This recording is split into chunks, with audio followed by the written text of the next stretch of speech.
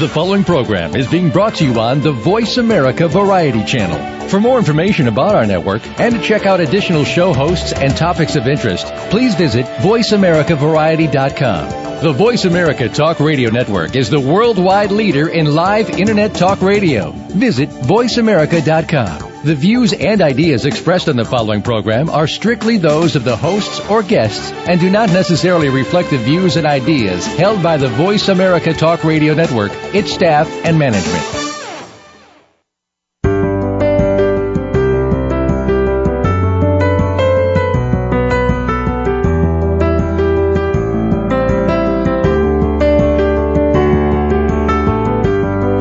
Did you know that relaxation is all in your mind?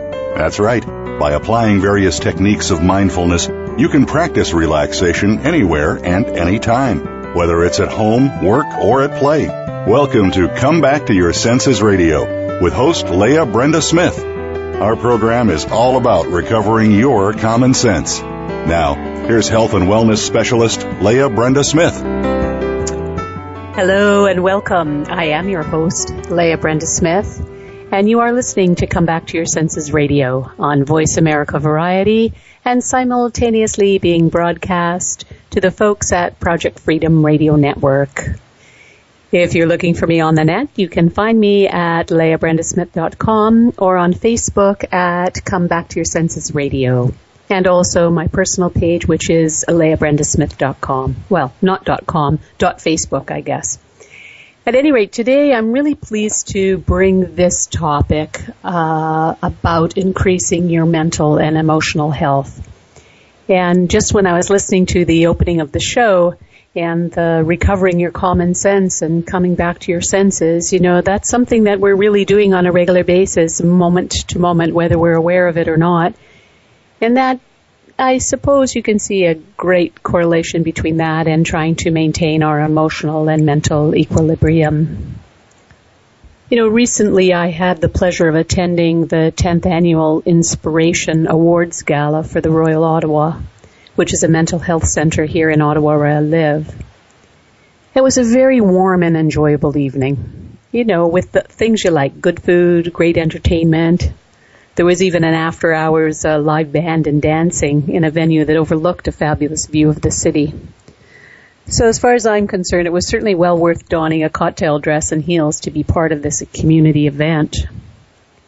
The Inspiration Awards, they're really about recognizing not only the passion of people that are committed to helping others, but the determination to triumph through hardship, the courage to speak up, and the community support to break down the stigma that's often associated with mental illness. Now that evening, the awards that were given marked an opportunity to acknowledge individuals that are not merely surviving with a mental illness, but have triumphed and found ways to thrive through their efforts in dissolving barriers, dispelling myths, educating the public, leading support groups, and also encouraging others to engage in a treatment plan so that they too can find their equilibrium and thrive as an individual living with a mental illness. You know, for myself, it was really an inspirational evening. And the evening is what prompted me to talk about this topic, to dispel some myths. I'm going to share some inspirational ideas and provide you with some easy-to-follow approaches to help you maintain your own mental and emotional well-being. Right out of the starting gate, I think it's really important to acknowledge that mental imbalance is a universal condition that we all experience from time to time. At some point in life, everyone goes through a cycle or repeated cycles of grappling to balance their mental and emotional wellness. It really is simply just a natural part of the experience of living. And all the labels and the conditions are really about trying to understand the phenomena of mental illness, They are not just there for the sake of labeling people and attaching stigma to diseases, but really it's an attempt to understand mental illness so that treatments and medication can be developed and prescribed to help balance out the mental emotional energy within an individual. Then once balance is restored, people are often able to resume not only the functions of daily living, but can continue to thrive and enjoy life. At its most simple level, mental illness stems from imbalances in brain chemistry. It's not based on character, although you may find certain character traits that seem to go hand in hand with specific illnesses. And many people report losing their enthusiasm for living. They feel flatline. Nothing inspires them. And even the things that they once felt quite passionate about can lose their appeal. Yet often this is a random cyclical occurrence that goes hand in hand commonly with depression. And once the depressive episode passes, then the enthusiasm for life returns. There are a variety of medications that are used for a variety of illnesses. And not all the medications work for all the people.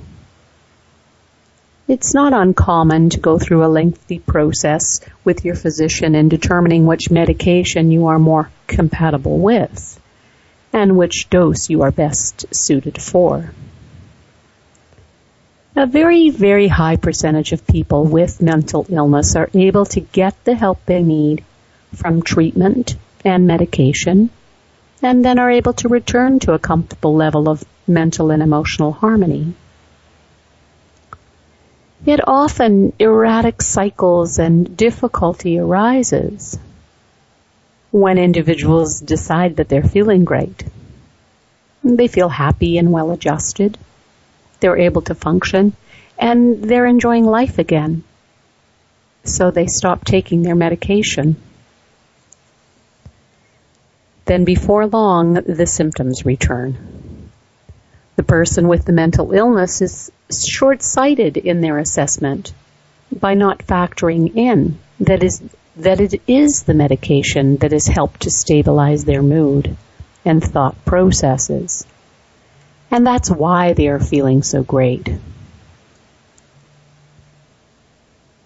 The bottom line for many people suffering with a mental illness is the need to follow the treatment plan of their physician and stay with their medications. There is, however, that small, very small percentage of people that are not able to stabilize on medication and need to work more closely with their physician, often needing to switch their medication as the efficacy of their medication fluctuates from time to time, often without any predictable pattern or warning. There's a very good resource book by James Hicks. It's called 50 Signs of Mental Illness, a guide to understanding mental illness. And it's one of the books that the Yale University Press Health and Wellness books. It's on their list of books that they produce. And there's some information from that resource that can really shed light and can clear up some of the confusion and stigma associated with this vast area of human experience. Now, annually, 1/3 of the population experiences something that challenges their mental and emotional health. And symptoms can range from very minor, short bouts of anxiety or grief brought on by an increase in stress to more powerful and painful and debilitating symptoms. Scientists don't really know exactly what it is that causes mental illness. Yet, like cancer, it can strike anyone at any time and has a variety of causes. Now, scientists are clear that a certain genetic vulnerability plays a role in many mental illnesses because the risks of becoming ill is greater if you have a close relative who suffers from depression, bipolar disorder, schizophrenia, anxiety, alcoholism, or other disorders. However, there has been no specific gene isolated to be the determining factor in mental illness. Even identical twins who have the same genetic makeup do not always develop the same mental illnesses. There is, however, consensus that stress plays a role in most mental illness. So even if you have a genetic vulnerability, the illness might not develop unless something disturbs your equilibrium. The loss of an important relationship through divorce is one of the more serious stresses to the mind. And sometimes people become mentally ill after experiencing extraordinary danger. Yet serious mental illness can also appear out of the blue, without any obvious warning signs or stressful situations, or even knowing that there is a predisposition towards mental illness. Almost half the population has a family member or close friend that is living with some form of mental illness that's affecting their mood and really every other aspect of their daily life. And unfortunately still, the stigma that's attached to mental illness, this prevents many people from seeking help. Frequently there's a significant overlapping of the symptoms of mental illness, which is why so often people are initially misdiagnosed. You know, it's not uncommon for people with bipolar disorder or manic depression to see several physicians over a period of years before receiving a correct diagnosis and proper treatment. As well, if you feel anxiety a lot of the time, you may have depression, obsessive-compulsive disorder, panic disorder, a drug or alcohol problem, or some other type of underlying illness. Depression is amongst the most common of all the mental illnesses and is the major cause of medical disability in North America. Rates of suicide are as high as 1 in 10 for schizophrenia, 1 in 6 for depression, and 1 in 5 for bipolar disorder. The very good news with all of this is that mental health problems are treatable. And for many decades, people have been treated successfully with medications for a variety of illnesses, like depression, anxiety, bipolar disorder, and schizophrenia. And the antidepressant medications are amongst the most effective medications. The majority of the people that take these types of medications respond very well within just a few short weeks. And people with other types of mental illness also tend to improve within a similar span of time once they start taking medication. So there are effective treatments for most mental health imbalances. Many people also suffering with a variety of illnesses respond very well to psychotherapy. And during the sessions, a trained professional talks you through a process that it helps you to make changes in your outlook, feelings, choices, thoughts, and behaviors. Yet still, I think generally speaking, people tend to think that our minds are independent of the body and the effects of the medication. But our thoughts and feelings and perceptions of the world, all of this is generated by processes that are continuously occurring in your brain.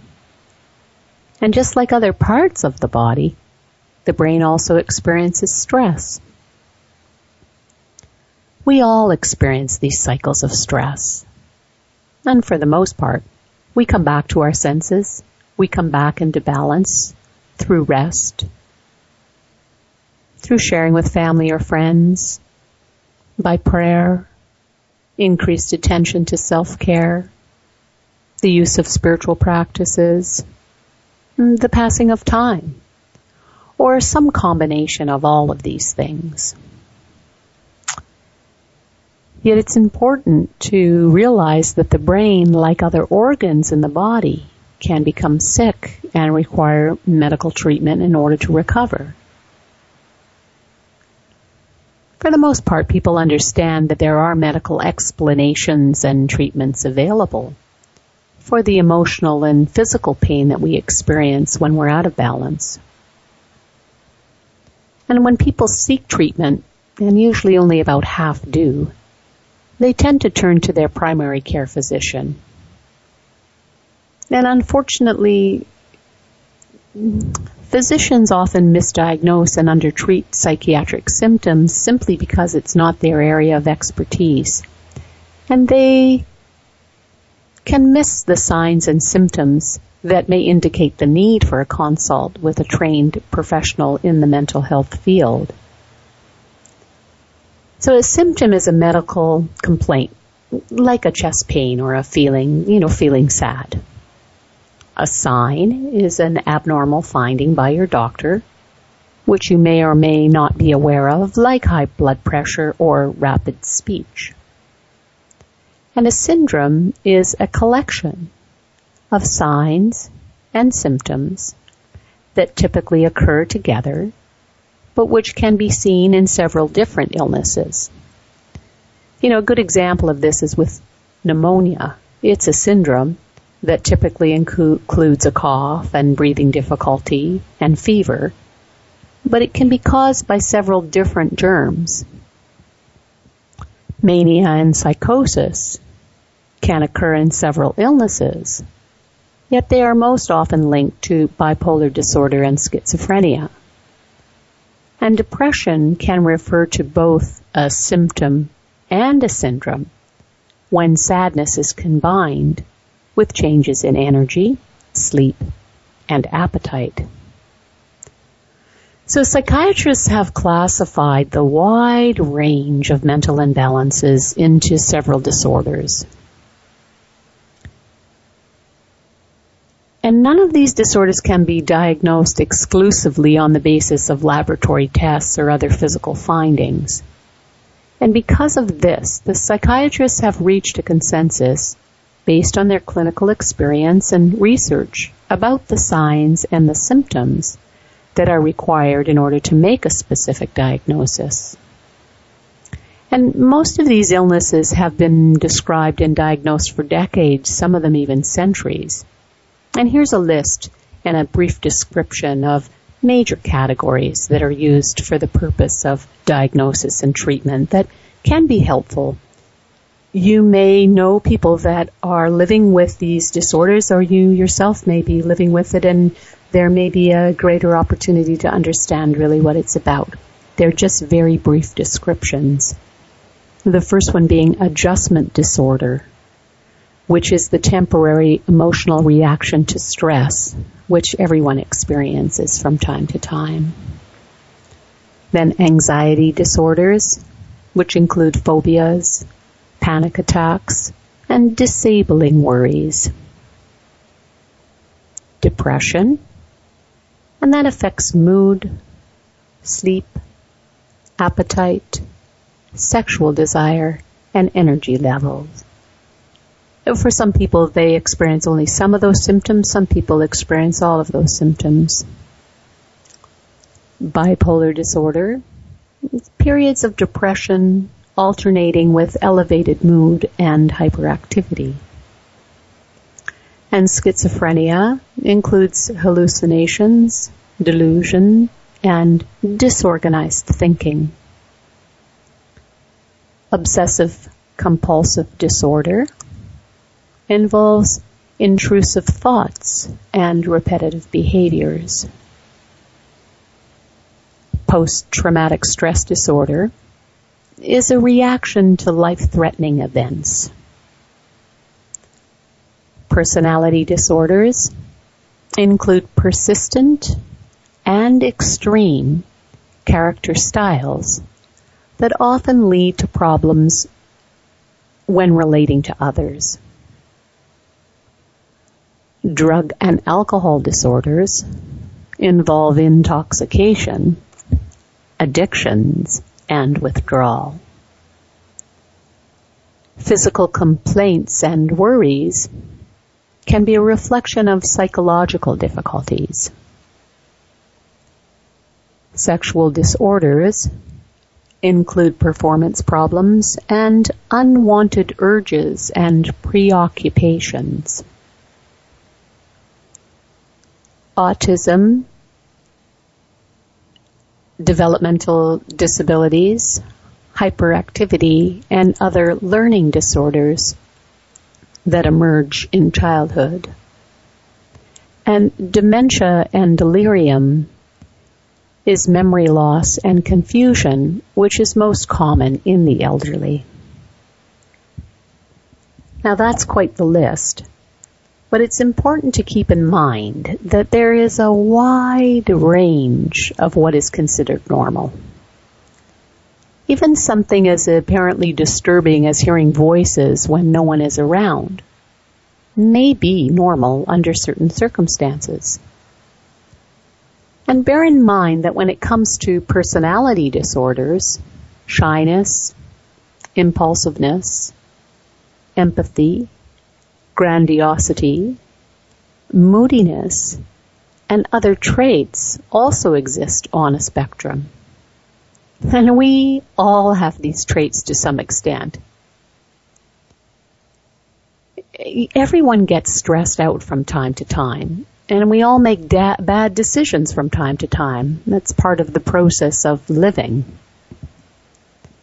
I really encourage all of us to resist the temptation to diagnose ourselves based on a cycle that we might be going through during a stressful time, where you may have unwanted jealousy or lose your temper, or maybe you're just feeling moody or out of control.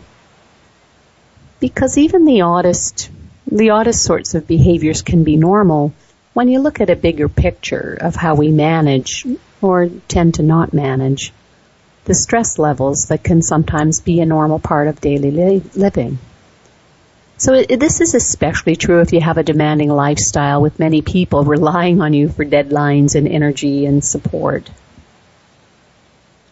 So if you think or you feel that you're experiencing mental health problems, then your best approach is to consult with a professional. Many mental health issues can become exaggerated if they're left untreated, or they can be cyclical and reoccur from time to time. And as well, there can be physical causes that a physician may be able to uncover.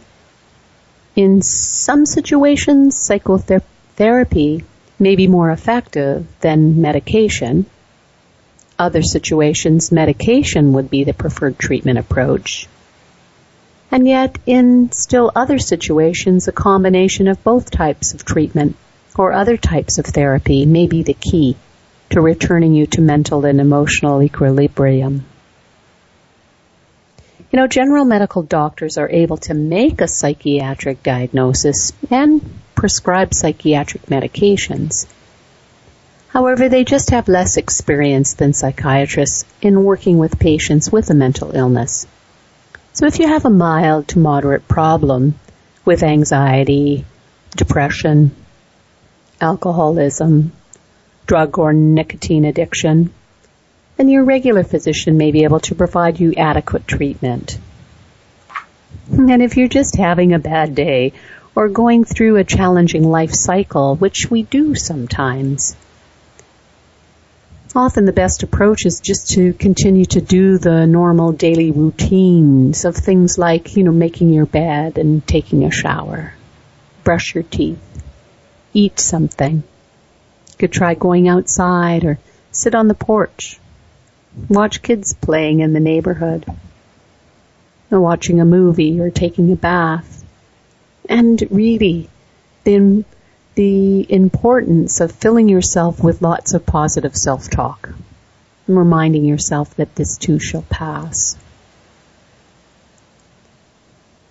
You know, some people that are living with a mental illness, they really report that the myths and the misunderstandings are related, and that many people report that the judgments can be more difficult to deal with than the illness itself.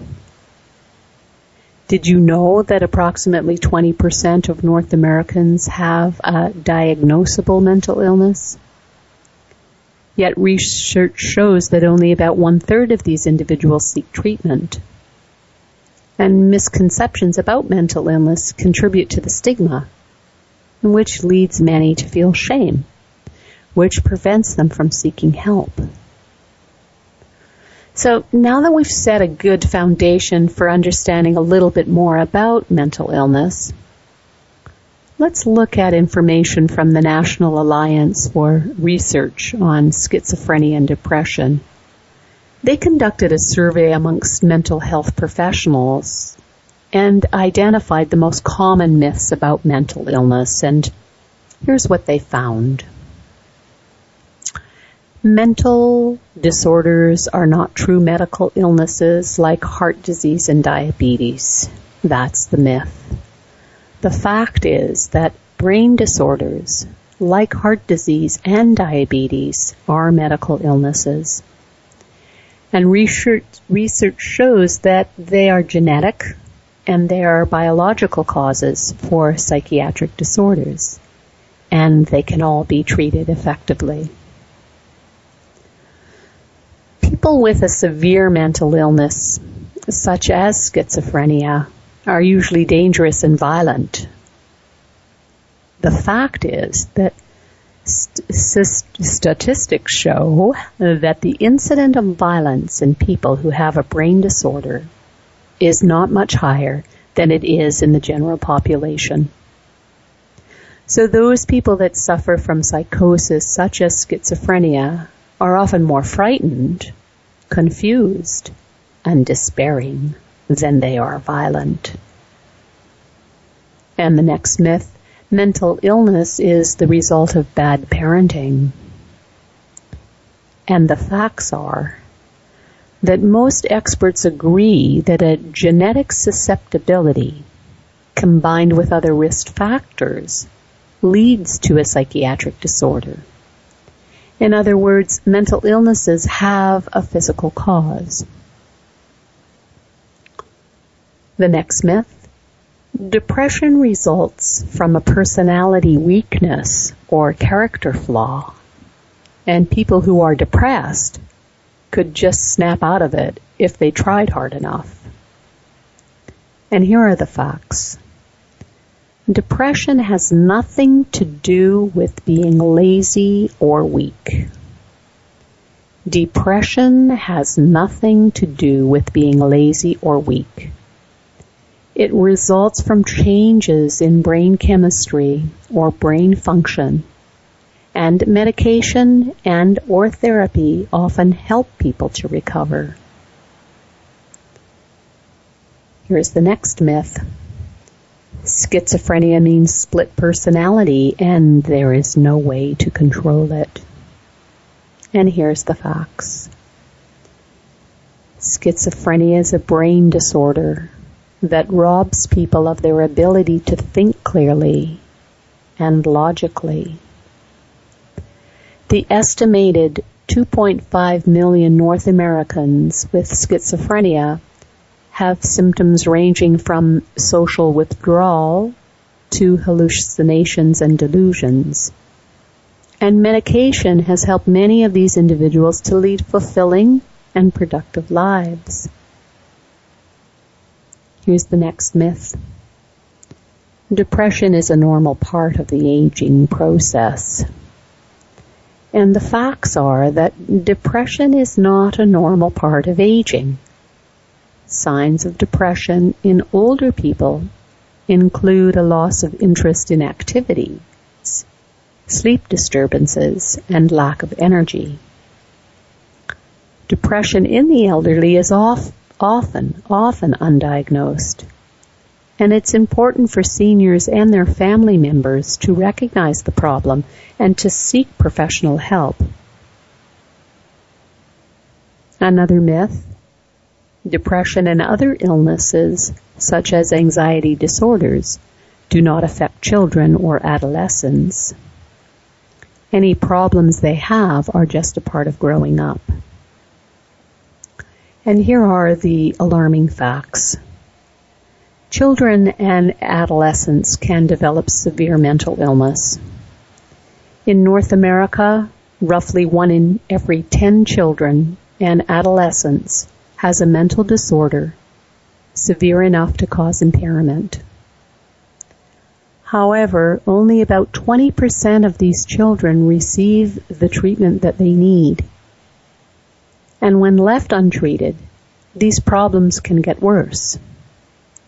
So anyone talking about suicide at any time should always be taken very seriously. And here's the next myth.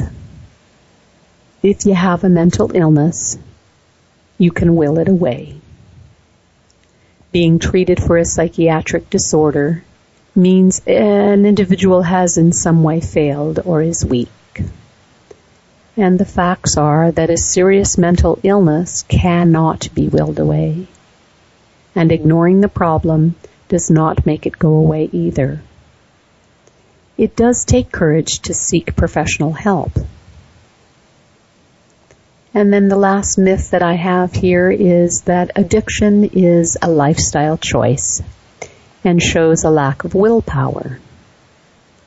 People with substance abuse problems are morally weak or bad. And the facts are that addiction generally results from changes in brain chemistry.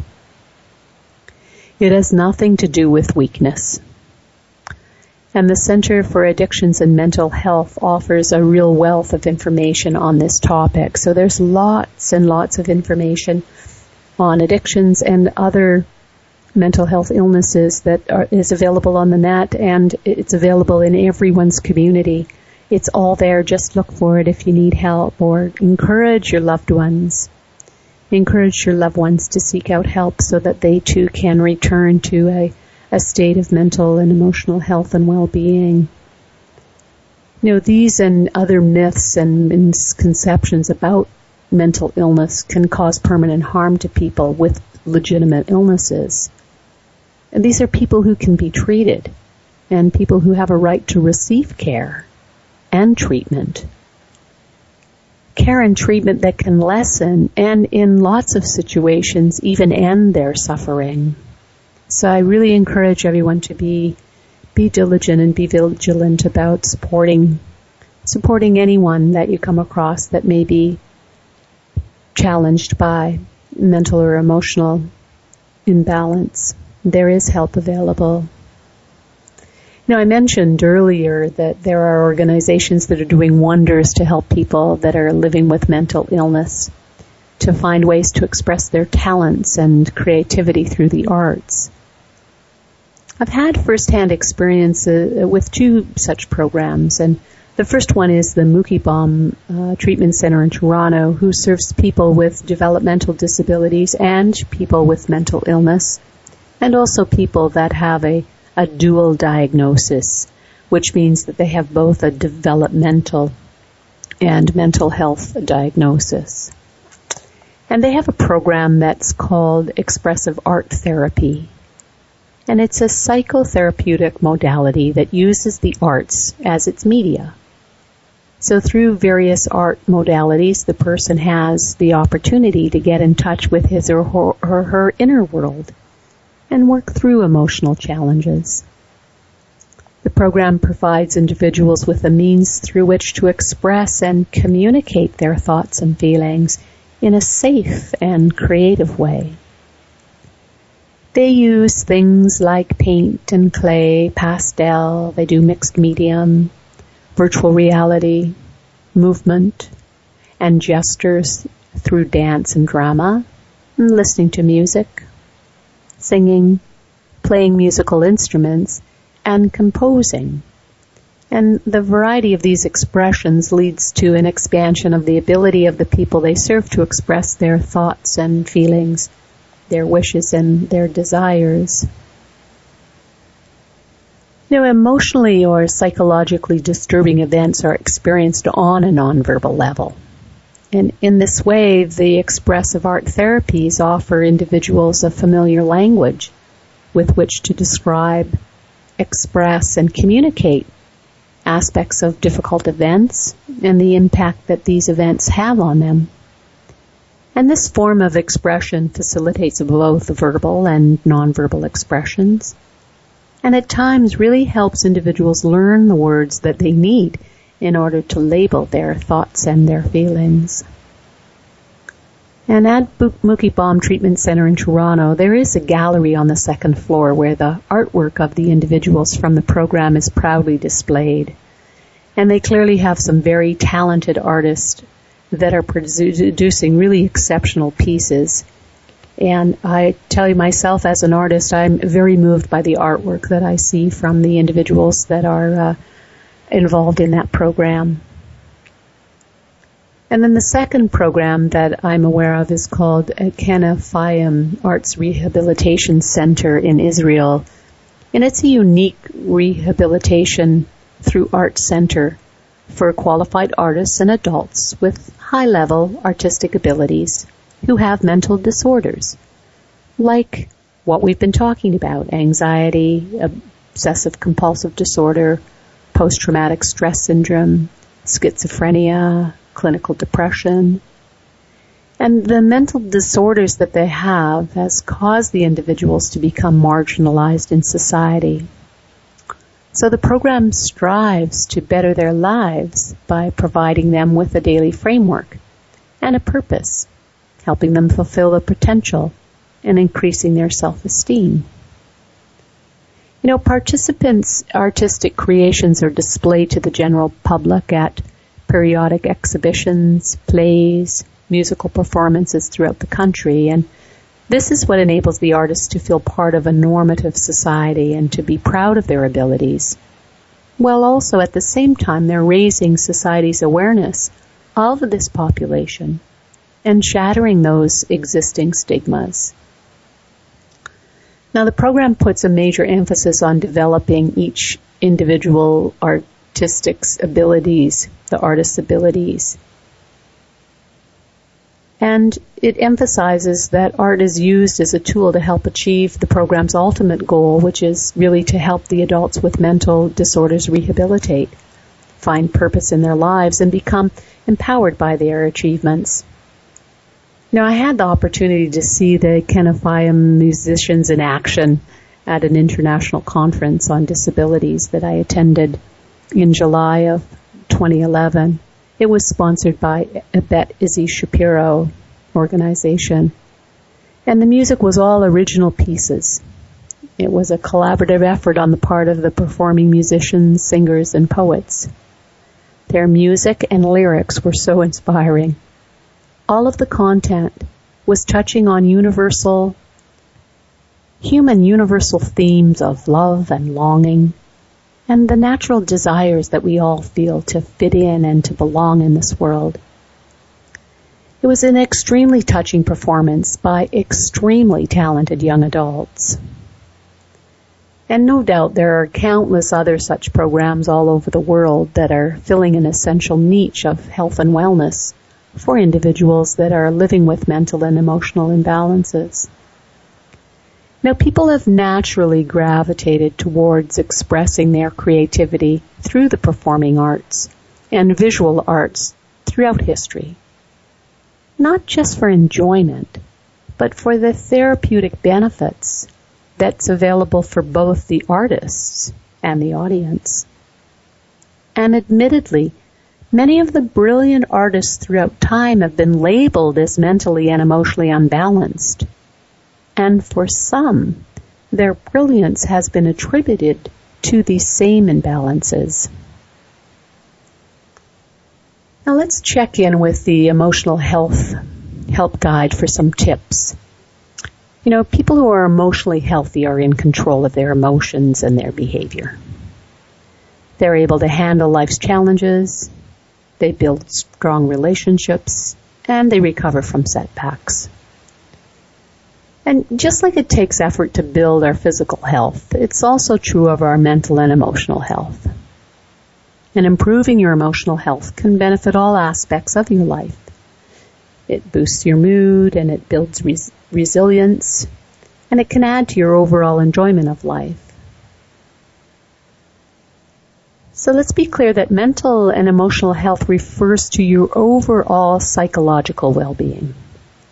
It includes the way you feel about yourself, the quality of your relationships, and your ability to manage your feelings and deal with difficulties. So good mental health isn't just the absence of mental health problems. Being mentally and emotionally healthy is much more than being free of depression, anxiety, or other types of psychological issues. So rather than the absence of mental illness, mental and emotional health refers to the presence of positive characteristics. Similarly, not feeling bad is not the same as feeling good. And not being unhappy is not the same as being happy. Now, while some people may not have negative feelings, they still need to do things to make them feel positive in order to achieve mental and emotional health. And here's just a short list here of attributes to people that are mentally and emotionally healthy. They have a sense of contentment, a zest for living, and the ability to laugh and have fun. The ability to deal with stress and bounce back from adversity. A sense of meaning and purpose in both their activities and in their relationships. The flexibility to learn new things and adapt to change. A balance between work, play, and rest and activity. And the ability to build and maintain fulfilling relationships. Self-confidence and high self-esteem. And I think perhaps one of the things that generally speaking people are most challenged by in this list is the balance between work and play and rest and activity. Some of us forget to add the rest and the play part into the work and activity schedule. But you know, all of these positive characteristics of mental and emotional health is what allows people to participate fully in life. So being mentally and emotionally healthy doesn't mean never going through bad times or experiencing emotional problems, because we all go through disappointments and loss and change, and these things are normal parts of life. But they can still cause sadness and anxiety and stress. But the difference is that people with good emotional health have the ability to bounce back from the adversity and the trauma and the stress. And this ability is resilience. People with emotional and mental health have the tools of coping with difficult situations and still maintaining a positive outlook.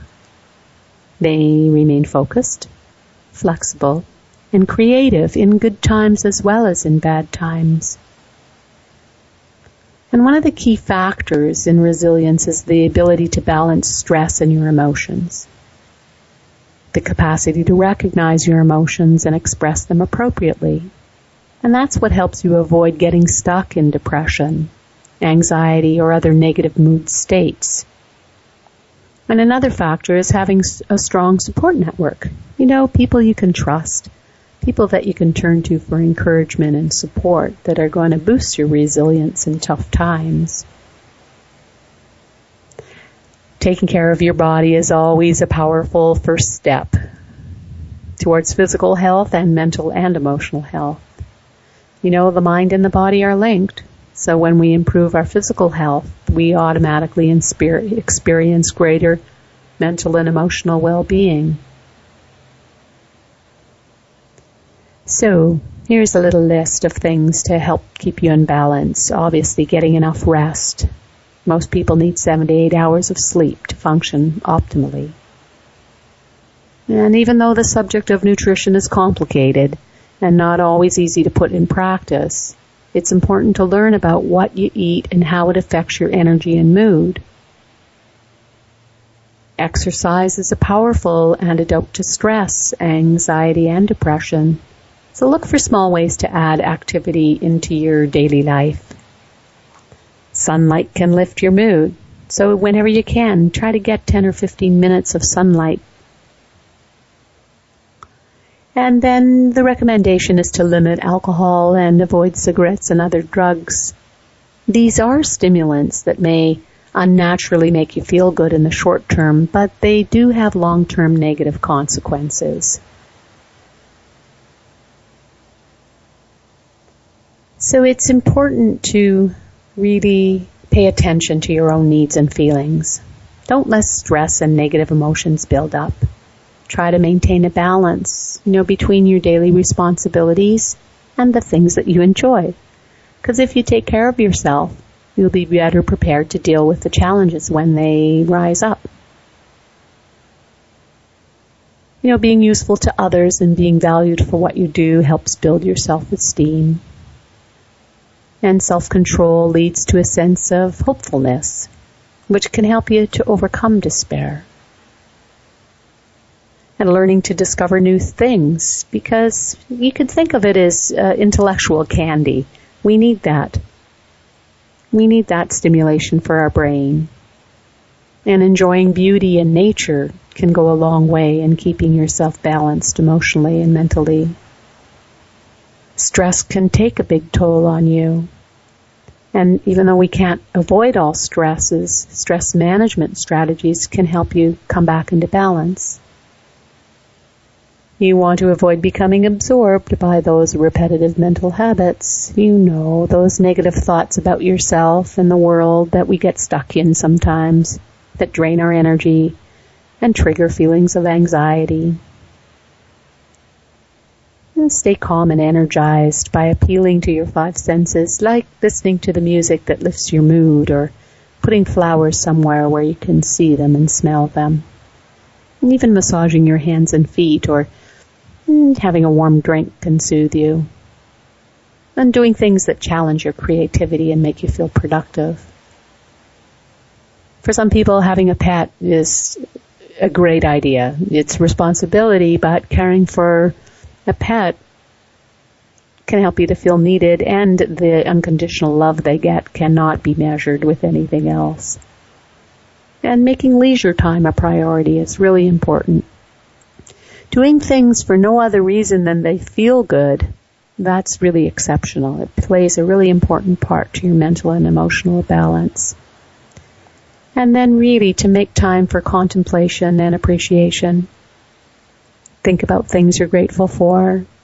Time to meditate, to pray, to enjoy the sunset, or just to take a moment to pay attention to what's good and positive and beautiful around you in your day.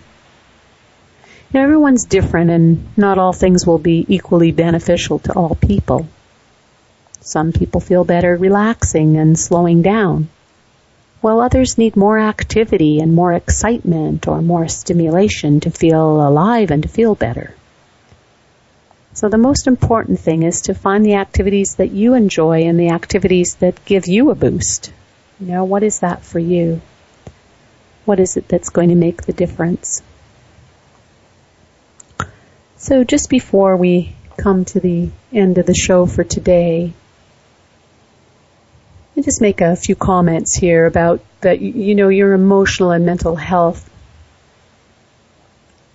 continues to shape your experiences, and early childhood experiences have a real significance on that, and genetic and biological factors can also play a big role. But all of this can be changed as well. So, some of those risk factors that can compromise your mental and emotional health are those poor connections or attachments to your primary caregiver in early life, and the traumas or serious losses that you experienced in early life. And, the learned helplessness that comes from negative experiences where you didn't have very much control when you were younger. and illnesses, especially if they were chronic or disabling. And then side effects from medications and substance abuse can also play a role in having detriment to your mental and emotional health. But whatever the internal factors or external factors that have shaped your mental and emotional health, it's never too late to make changes. So that's the good news. And changes can improve your psychological well-being. And risk factors can be counteracted with protective factors like strong relationships and healthy lifestyle and coping strategies for managing stress. But if you've really made consistent effort to improve your mental and emotional health and you still don't feel good, then that's clearly a sign that it's time to seek some professional help. Professional help. Because we're so socially attuned, input from knowledgeable and caring professionals can motivate us to do things for ourselves that maybe we weren't able to do on our own. So here's just a little list of red flag feelings and behaviors that may be indications for you that you may require or a loved one may require some attention from a medical professional. So inability to sleep, feeling down, hopeless, or helpless most of the time, concentration problems that are interfering with your work or your home life, using nicotine, food, drugs, gambling, sex, or alcohol to cope with difficult emotions, negative or self-destructive thoughts or fears that you can't control, and certainly thoughts of death or suicide. So, if you identify with any of these red flag symptoms, and they're not just something that is there one moment and gone or just a fleeting thought, but something that's consistent, then you might want to consider making an appointment to visit a mental health care professional and see if perhaps it would be time for you to get some help, some kind of treatment, or maybe just need to talk to somebody. It really is a very prevalent part of our society, people suffering and struggling with mental health issues. And there is help available. So again, I'm encouraging you to seek help yourself, seek help for your loved ones, get people talking, and if they can't talk to you, then be okay with that and let them know that you'd be willing to help them find other people that they can speak with. I've certainly gone through that with a family member, going through a time of obviously being depressed and asking and continually asking, do you need help? Do you need help? And sometimes people just need to figure things out for themselves, and there isn't really a clinical problem, and it isn't a mental health issue that requires medication or treatment. Sometimes people just need support of a loved one to know that they're loved and cared for, and they need to work things out within themselves. So just keep an eye. We need to all keep an eye out for each other so we can support each other in returning to balance, recovering our senses, and maintaining our mental and emotional equilibrium. So there's lots of programs, innovative things going on, like I mentioned, with arts and music and things like that. There's programs for children and adolescents and teenagers where it's the children and adolescents and teenagers supporting each other and raising awareness and dispelling the myths and the stigma attached to mental illness. But sure as we're all living and breathing, we're all going to be challenged from time to time. So I encourage you to give some thought. Think about what are strategies that you can use. Get your support systems in place before you're in a crisis so that you know what to do when it is that you may yourself be dealing with a life experience that's a little bit more than you can manage on your own. And as I mentioned, there's lots of good information on the net. Type in mental illness Type in resources in your community. Check out community centers, mental health centers in your community. It's been a privilege, actually, to be able to speak about mental health today and hopefully to raise some awareness and dispel some of those myths, because it's something that we all deal with in some way or another, whether it's in ourselves or in the people that we love or the people we work with, or just in our society as a whole. So I thank you all for tuning in to Come Back to Your Senses Radio. And I am your ever grateful host, Leah Brenda Smith. And until we have the next time to be together, I encourage you to relax and enjoy your life. We hope you've enjoyed our program today and perhaps have found some new techniques that you can apply to your daily life. Thank you for tuning in to Come Back to Your Senses Radio. Please join Leah Brenda Smith again next Thursday at 1 p.m. Pacific Time, 4 p.m. Eastern Time on the Voice America Variety Channel. We'll see you next week.